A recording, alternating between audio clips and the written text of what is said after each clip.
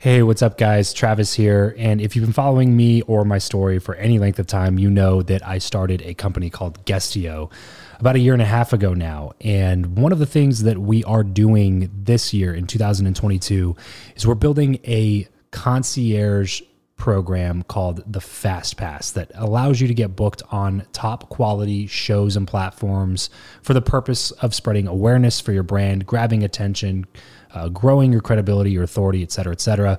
And so if you are listening to this right now and you are a 7-figure plus entrepreneur and you have a budget to bring in traffic, attention, credibility, authority to your brand, then this might be a really great program for you. Just head over to travischappell.com/10K. Why 10K? Because we guarantee in this program that you're going to be able to speak in front of 10,000 people within 90 days. Okay, 10,000 people within 90 days. Imagine getting on a stage in front of 10,000 people to share your message, your story. Well, that's exactly what we are doing inside of this program through virtual stages like podcasts or virtual events or YouTube channels or blogs.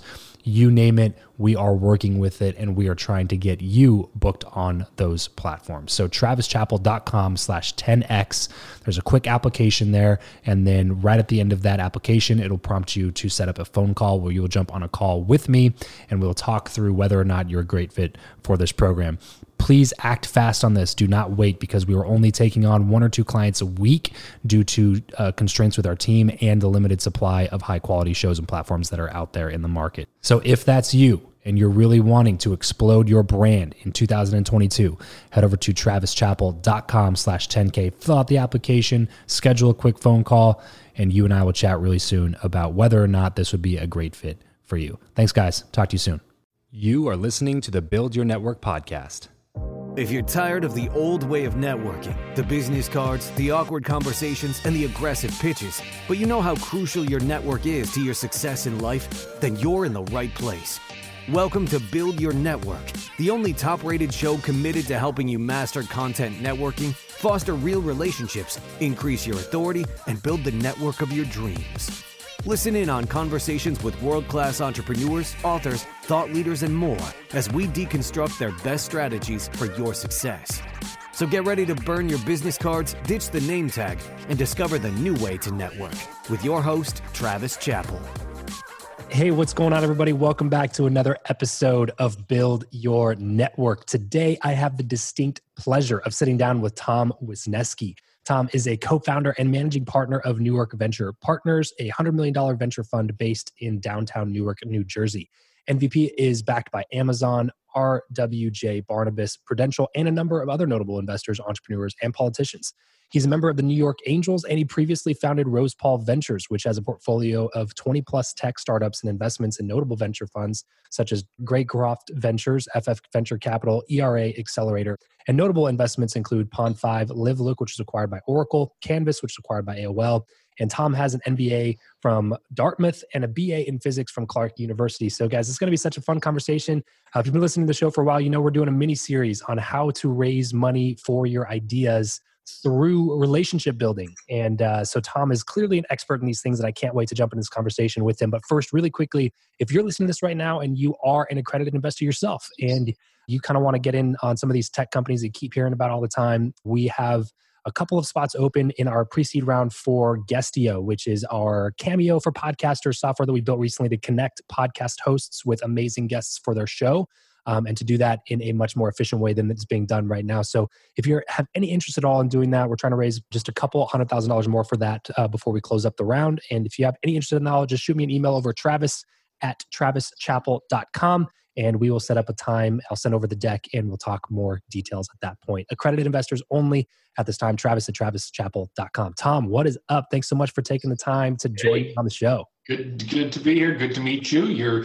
You've approached me on a topic that's near and dear to my heart, one that I spend my entire life thinking about recently, and it's the bread and butter of what I do. Awesome. Well, I am stoked to get into that then. Let's talk, before we get into specifics and details, let's talk a little bit about context and story here. So talk to me a little bit about how you even got into these things. Was this something that was always a big part of you and your family growing up, or what was that like? Let's rewind the clock back to like high school years. Like, was this any of this on the radar back then? I've been an entrepreneur kind of my entire life. I read a couple of things about you and your landscaping business. I had a landscaping business and a contracting business when I was in high school. Yes. My father was an architect, and we never hired contractors, so I learned how to build and fix anything. Right. So I started a business doing that after school and on summers. So I did, fixed porches, put in doors, tiled bathrooms, that kind of stuff. So always been that kind of a entrepreneurial, soul. When I got out of college with a physics degree, I realized I didn't want to do that. I joined an investment bank to learn about business.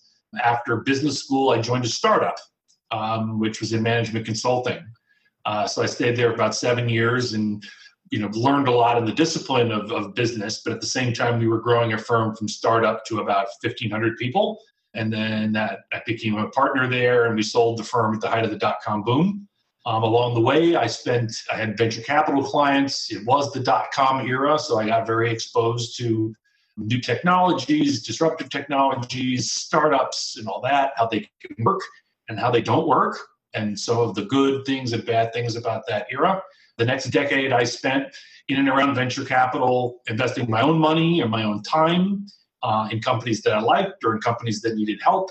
And I started actively investing in seed stage technology companies somewhere in like the mid 2000s. It grew from a sideline to a full-time job starting in about 2009. So I've been at it full-time in one capacity or another since 2009. Wow. So crazy timeline here. I want to go back just because you kind of glossed over a couple of things that I want to make sure we kind of pull out here. Sure. And that was right after you graduated with a degree in physics. You at that point decided, I don't want to do this thing that I just spent the last 4 years getting a degree in. I feel like it's worth coming back and highlighting that, because I think that a lot of people don't do that. A lot of people just get their degree and then they go, well, I'm in it now. I spent 4 years and, whatever it is, 80 grand in student debt getting this degree. So may as well pursue this path, even though I have no desire to continue doing that. And you didn't do that. You decided to do something different. Can you like put yourself back in the Yeah. So I came into college being, kind of a science math guy. I am much more of an introvert by nature than an extrovert, analytical type, And so doing science just sort of fit for me. I picked the one I thought was the hardest and the most interesting, and that was, at the time, physics. I ended up with a dual degree in physics philosophy and a minor in math. I always wanted to do something in physics when I got out, but I realized that with an undergraduate degree, there are just very limited opportunities out there, and they just didn't seem that interesting. And the idea of going back for 4 more years and getting a PhD, which maybe could have opened up opportunities, just did not excite me. Yeah. What I found was that I liked the subject matter of physics, but no one I was working with I had much affinity for, right? After you were done with that degree and you realized that wasn't what you wanted to do, you said you got into investment banking. So was that just like hey, knock on the door until I get a job and then go back to business school? I did a lot of knocking on doors trying to figure out what I could do. I happened to have some friends who were a lot more organized than I would and had gone to Wall Street. I knew nothing about Wall Street, but it seemed interesting. Luckily, at the time, they were hiring people that they just thought were smart, and they would teach them. So I did technology work, in fact. And the sum total of my experience with technology before then was 1 computer science course at college. The sum total of my business experience was 1 economics course. So I found an opportunity kind of through the back door to learn about a new area and, in banking and companies and finance. Awesome. And then that's when you decided, hey, I should probably learn a little bit more about this. And then you went back to business school at that point? Yeah, at that point, I just became jazzed with the idea of business. I always knew I wanted to be kind of an entrepreneur, business person, someone who was making and selling things. The caliber of people you meet at a place like Morgan Stanley, where I were, is just incredibly high. Yeah. I learned about various paths. I did also determine that banking just felt a little too restricted to me. I wanted to build a company or run all aspects of it. And business school was a way to rebrand myself and learn, as a liberal undergrad degree holder, a lot of things about business, and set myself up for that kind of a transition. coming out of there, I did not, or going in, I did not know what I wanted to do coming out, but I went through the recruiting process and ended up choosing to go into a startup that was a management consulting firm, a spinoff from McKinsey. Got it. So what was the stage of that startup when you joined them? Yeah, so this would have been, probably, if you were going to put it in startup language, it would have been a Series B or something like that. Okay. But it wasn't. It was a professional services firm, so it's different than tech. Sure. So a group of 30 consultants from McKinsey in the financial services and technology areas had spun out. They had set up a firm, doubled it in size, and were now actively recruiting in, young talent, which I was sort of young and malleable. And I arrived, but right around when I arrived, we led kind of a buyout, and that's what really became the firm. So as part of this group that made a choice to do something even more entrepreneurial, and so was probably employee maybe 60 or 70 there. Okay. And by the time I left, we were probably at 1,500 professionals and probably more than 2,000 people. And this was the one that sold at the height of the .com era? Yes. Yes. So we, it wasn't a tech exit, but we were a management consulting firm that sold to another management consulting firm, for a decent amount of money. They were public at the time, so it was that kind of a transaction. And It didn't make me fabulously wealthy, but it gave me a taste for what this can be like. And it also proved to me that I didn't want to be an advisor or consultant. I was interested in running things. So I chose not to go back into consulting at that point. I chose to look for things in venture and around there. Yeah. So what was the next thing that you did after that? Was there like a time period of, like a respite at all? Or? Yeah. All throughout the last 2 or 3 years I was there, I was networking to try and figure out what I wanted to do. How can I take this knowledge I have and translate it into starting a business or joining a business, right? I was very much a generalist in a lot of ways. And I knew I could do all these things, but trying to find the right one at the right time was something that was actively I was pursuing along the way. And I left. I took a year off to think through things, do some personal stuff, but knowing pretty much where I was going to go. And I joined one of the first internet incubators. At the time, that was a word people didn't even know. Sure. It was one called Idea Lab that people were familiar with. And the one I joined was called Walker Digital. Jay Walker was the founder of Priceline. So he was one of the newly minted, internet billionaires. This was his think tank where he tried to spawn the next, Priceline or set up business. And I worked there for a period of time. Yeah, got it. Okay. So obviously so many things that have happened throughout your career. And so that would have been what, the early 2000s at that point? Yes. Mm-hmm. So then is that when you started kind of, like you mentioned that it started a little bit on the side. Is that when you started to do a little bit of that angel investing or like that early stage startup funding? I was close to that, but not quite. Okay. I was in New York, setting the scene. This is the aftermath of the .com crash. Venture in New York basically just went bust, right? There was very little activity going on in it. My work was actually working with investors that had zombie portfolios and trying to find companies that were worth something. Wow. And then I migrated upstream into larger companies and private equity, doing this advisory work, helping figure out how to change companies, operate them, the strategy.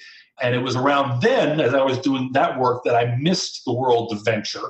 And I looked around for opportunities to do some investment, and I found New York Angels, right? And that was my starting point for beginning, seed stage tech investing. Got it. So, I love spending a little bit of time in the story context here because I think it's super valuable. But to kind of move the conversation along into more tactics here, I got to ask this one to start because it's the question I've asked every single guest that's ever come on the show, just to kind of get this relationship, building conversation, moving in the right direction. Do you view who you know or what you know as being the more valuable asset in life, Tom, and why? I'm a yin-yang person. I would answer that question yes, because you can't be successful without both of them. If you communicate, but you have nothing to communicate or not enough substance of what you know and what you bring, you're not going to succeed. But if you know a lot of things and you don't know how to communicate and how to network, you're not going to get very far. First, that would be my base answer. Sure. So I was going to be a little more truthful to myself. I would say I come from the more introverted side of I value what I know, right? And I do that really well. and I had to learn how to be a better networker and a better communicator in order to be successful. So let's talk about that then. What were some of the things that you did to try to become a better networker, to try to become a better communicator, to try to build relationships better? What were some of the things that you look back on as saying, you know what, that was probably a good use of my time? I think the first one is realizing who you are. It sounds so stupid, what you're good at, what you're not, right? And then looking around and realizing there's something you can learn from everybody you interact with. I didn't quite get to that mindset, understanding it that way, until I was probably 25, right? But I was doing it before then. But very explicitly at that point, I started to think about, and I was doing management consulting, I'm good at this stuff, the solving of the problems. I'm not as good at with people, as naturally. I can do it, right? So recognizing that, I just looked to the people I thought were great at it and said, what are they doing? And someone arrogantly said, if they can do it, I can do it too. I just need to understand what they're doing, why they're doing it, what the mindset is, and I can get better at this. I love that you started with, you got to know yourself first, because I totally agree with that. And I think that that's super underrated piece of advice, because it's not as sexy as the other advice might be, but I mean, it's so necessary, man. Like if you don't know how you fit into the world, or the skill sets or the knowledge, or what are you bringing, like if you don't have any self-awareness, it's difficult to go about building a network of people that vibe with you, that resonate with you, because you don't even know what resonates with you, right? And I completely agree. You're coming from the heart when I say that. One way I would put it all together is I would say, someone once told me, and they were giving a compliment to a salesperson that they knew, and they said that this guy was really good. He is a student of sales. You take that the wrong way and say, this guy's still learning. But honestly, to me, that just sort of summed up a lot of things. What you need to do in order to get better at stuff is be introspective about what you're good at, what you're not good at for a while, practice, figure out how to get better and practice, and then go do, right? Yeah. And then keep reiterating. Keep doing that over. So the introspection by itself doesn't always help, and that's what gets people frustrated sometimes, analysis paralysis, or too much introspection, too much analysis, not enough doing. But if you're doing and you're not introspective, or if you're over preparing and you're never doing, it doesn't work. It's that sandwich of things of being thoughtful and introspective, practicing best practice, and then getting out there and actually doing it. It's that mix of those three things that really are important. Yeah, that loop of continuously having introspection, and then learning, and then taking action, and then doing that over and over and over again. Yeah, totally, 100% on the same page there. And that ties directly to pitching, if and when you want to get into that. Because I was gonna do it right now. Yeah, perfect.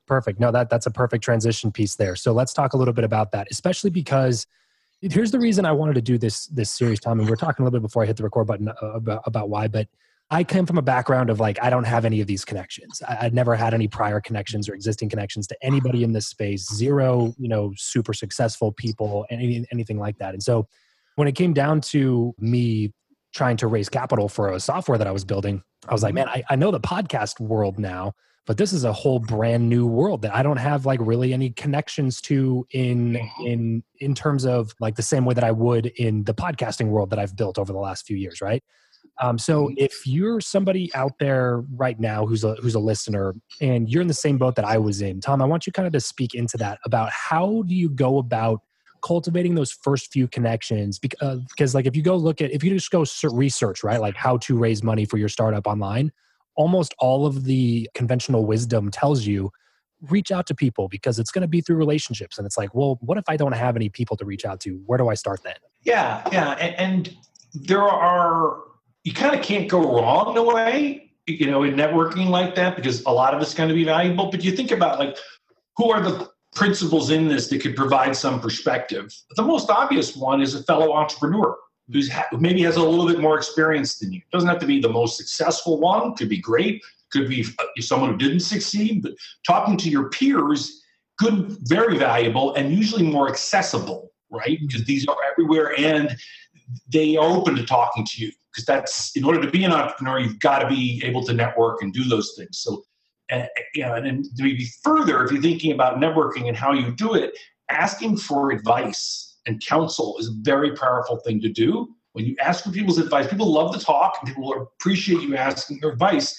And it's a less confrontational way to get to know somebody as opposed to trying to sell them something right away or whatever. So I would start there, but then, look, there are linkages between, those people and other investors in the world. There are, connectors within these, lawyers and other people that sit within this world. Each conversation you're having, you're going to begin to map out kind of what this looks like. And then when you add in some research into, well, what is the structure of the industry? How does it break down? You'll begin to get this picture and start filling in places within it that it makes sense for you to go. So how important is it to detach yourself from the outcome when you're just trying to get into some of these relationships with people? Completely, right? In a lot of ways. I think the outcome has to sit in the back and say, all right, I'm in this because I want to be successful in raising money. Well, I want to be in this to be successful with my company. Raising money is something I believe I need to do in order to make that happen. However, my opinion, at least, is that, the essence of networking is not coming to someone and asking them for something. It's a purposeful conversation where I need this from you. I would like to buy this from you. Why won't you give this to me? It's networking by its very essence is you're getting to know somebody. You're talking about other things, maybe related, but other things, and developing a rapport with that person. There's much more to it than that. But to me, if I understood your question, I don't go up to investors and say, if I'm just starting out, hey, I'm raising money. Do you, let me give you my pitch and will you invest in me? That's not going to be effective, right? Sure. It's sort of like the used car salesman approach. You get in somebody's face and you beat that way, they tend to back up, right? And people tend to invest in people they know, right? So you're going to get to know people. And if you ask for advice, you're going to get far more information out of this person than you otherwise would. And if they like what you're doing, they're going to let you know. Yeah, right. Or possibly maybe recommend you to somebody else who might have a better fit for the thing that you're doing, right? Like the reason I asked the question is just to say that there's probably a lot more work associated with anything like this than you think that there's going to be. Because if you go from knowing 0 investors to all of a sudden you have 4 Zoom calls booked next week to get to know some people, and none of those work out, you're going to be super discouraged because now the 4 people that you did know didn't want to do the thing that you wanted them to do. And so now you just are like, well, raising money doesn't work, or I can't do this, or my idea is not good enough, or whatever. 2 things I would pick up on in what you just said that I think are central to this is fundamentally, fundraising is really hard. It just is. There are all these stories we hear about, hey, they saw somebody, wrote it down on a napkin, and they gave them a bunch of money. Bullshit. I've never seen it happen once. Not once. And even if it does, it's that outlier there that's useless to us. Sure. It does not help us raise money. That story out there, the instant thing, it's not. It is a battle. It is difficult. It is life-draining. Now, the good part about it is you're going to start out with some set of skills, and you really can get better. Right? That's the good news. Yeah. But it's hard. Second rule would be then don't fundraise if you don't have to, because it's brain damage. It's going to suck the life out of you. It's going to keep you from doing the things. Second thing I would say, you mentioned fit. There could not be something more important, in my mind at least, than making sure you understand fit in the world of investing. Again, this is one of those things where you can avoid a huge swath of wasting of time. You need to be talking to investors and people generally that have fit to what you're doing. I get inbound from everybody on all sorts of different things. I even have a statement on my LinkedIn which says, hey man, I love you, but this is the only stuff I invest in. So, do us both a favor and, find, but I still get things for Caribbean ferries and oil wells. If I've never invested in one of those before, if I have no background in it, the likelihood I'm going to be an investor in your startup is nearly 0. Right. You need to be talking to people who fit. Now, fit means a lot of different things, and in there is the thoughtful piece of it. Fit can mean the stage at which you're investing, and fit could mean the vertical that you're in, right? Fit could mean the technology you're in. Fit can mean you come from the customer base that they're selling into. If you can understand what perfect fit could be for an investor, right? It's much easier to recognize one when you found them. You won't find that perfect one, but you got to understand fit because, those conversations may be interesting and you may learn something in a small way, but if there isn't fit, you're not going to get any money. This episode of the show is brought to you by Indeed. We are driven by the search for better. But when it comes to hiring, the best way to search for a candidate is not to search at all. It's to match and match with Indeed. If you need to hire, you need this platform, guys. I'm telling you, Indeed is your matching and hiring platform with over 350 million global monthly visitors, according to Indeed data, and a matching engine that helps you find quality candidates fast. Ditch the busy work and use Indeed for scheduling, screening, and messaging candidates so you can connect with those people even faster. And it doesn't just help you hire faster. In fact, 93% of employers agree that Indeed delivers the highest quality matches compared to other job sites, according to a recent Indeed survey. And look, guys, one of the things that I wish I would have used Indeed for is this matching service.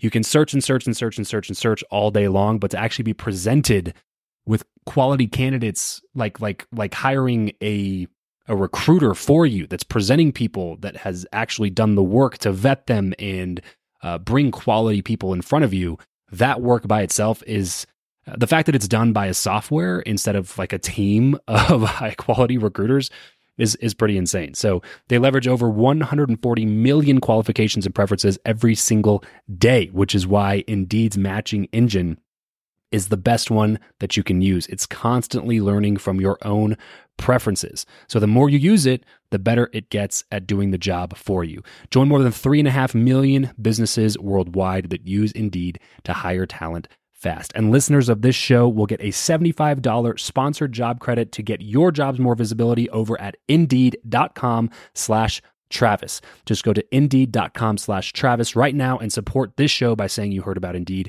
here on the podcast. Indeed.com/Travis. Terms and conditions apply. If you need to hire, you need Indeed. Yeah, I love it, man. Is there any, before we wrap up here, any practical advice to finish up with in terms of where can someone go to look for lists of people? Where can they go to compile findings? Are there, there investor Facebook groups or meetups or LinkedIn groups or websites or, anything like that you can finish off with, like some practicality that these people can go implement? The answer is there's a lot of it out there, right? Honestly, there are lists of investors that are available. It's not quite as easy as going to find a bike store, but there are lists. There is a plethora of advice out there of what the perfect pitch looks like, right? If anything, it's the opposite problem. There's too much information out there. Yeah. And what it requires you to do is to be thoughtful about your approach and trying to absorb some, go out there and try it out, talk to people, sort through all this stuff, because it's overwhelming, honestly.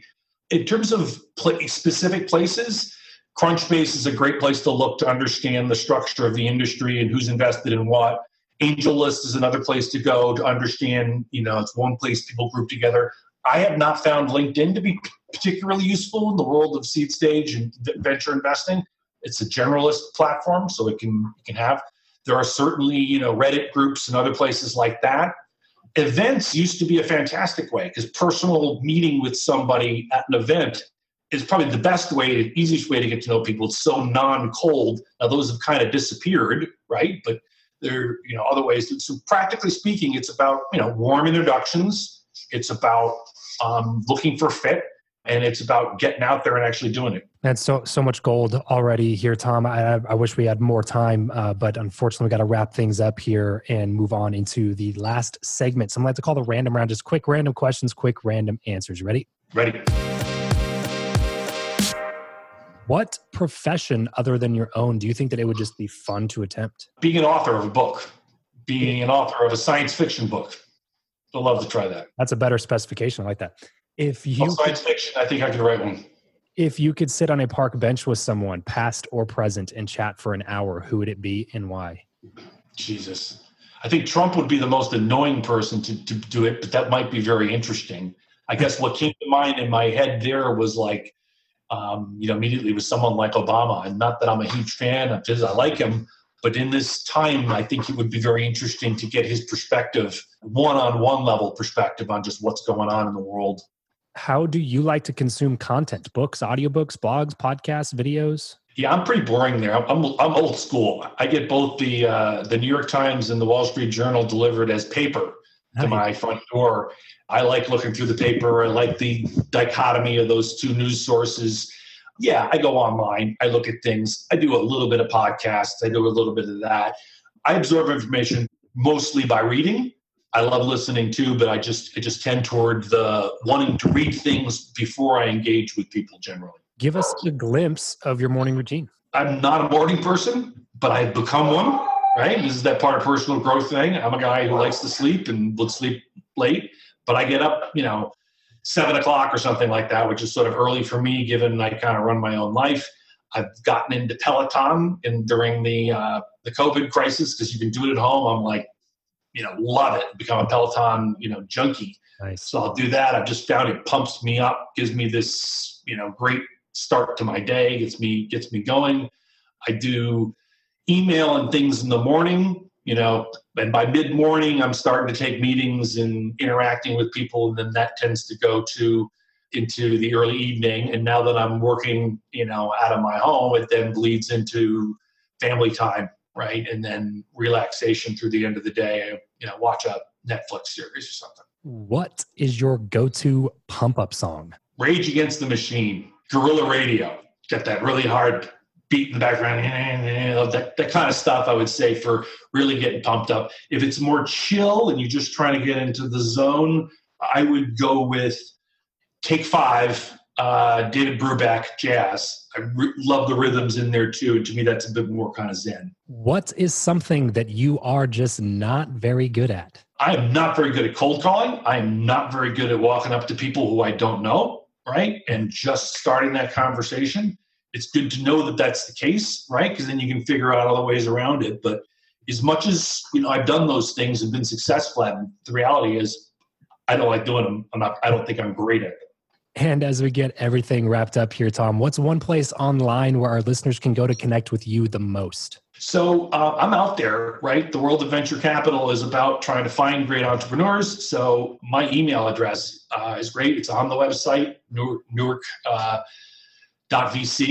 www.newark.vc. My email address is my initials, tw@newark.vc. Send me a note, send me a deck. I'll take a look at it. I open all my mail. What I would ask is that you read up a little bit and send me things, if you want, that are closer to what I deal with, which is B2B software, seed stage, that kind of thing. I'll have the most value to add if it sort of fits within that wheelhouse. Guys, you heard about it right here on the show. I cannot stress this enough. We have some amazing, amazing people come on this show and give you their contact information. And so many of you just sit on it and never do anything with it. So reach out to them, tell them what's up, tell them you heard about them here on the show.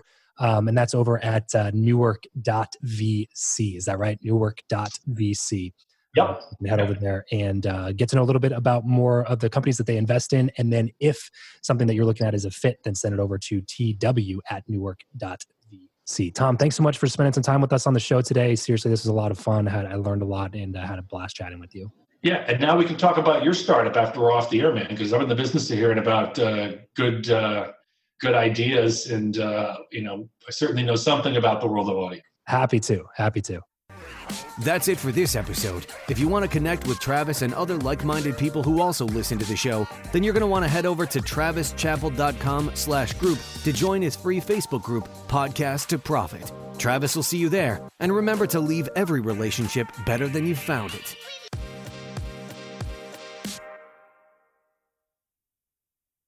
What's so special about Hero Bread's soft, fluffy, and delicious breads, buns, and tortillas? These ultra-low net-carb baked goods contain zero sugar, fewer calories, and more protein than the leading brands, and are high in fiber to support gut health. Shop now at hero.co.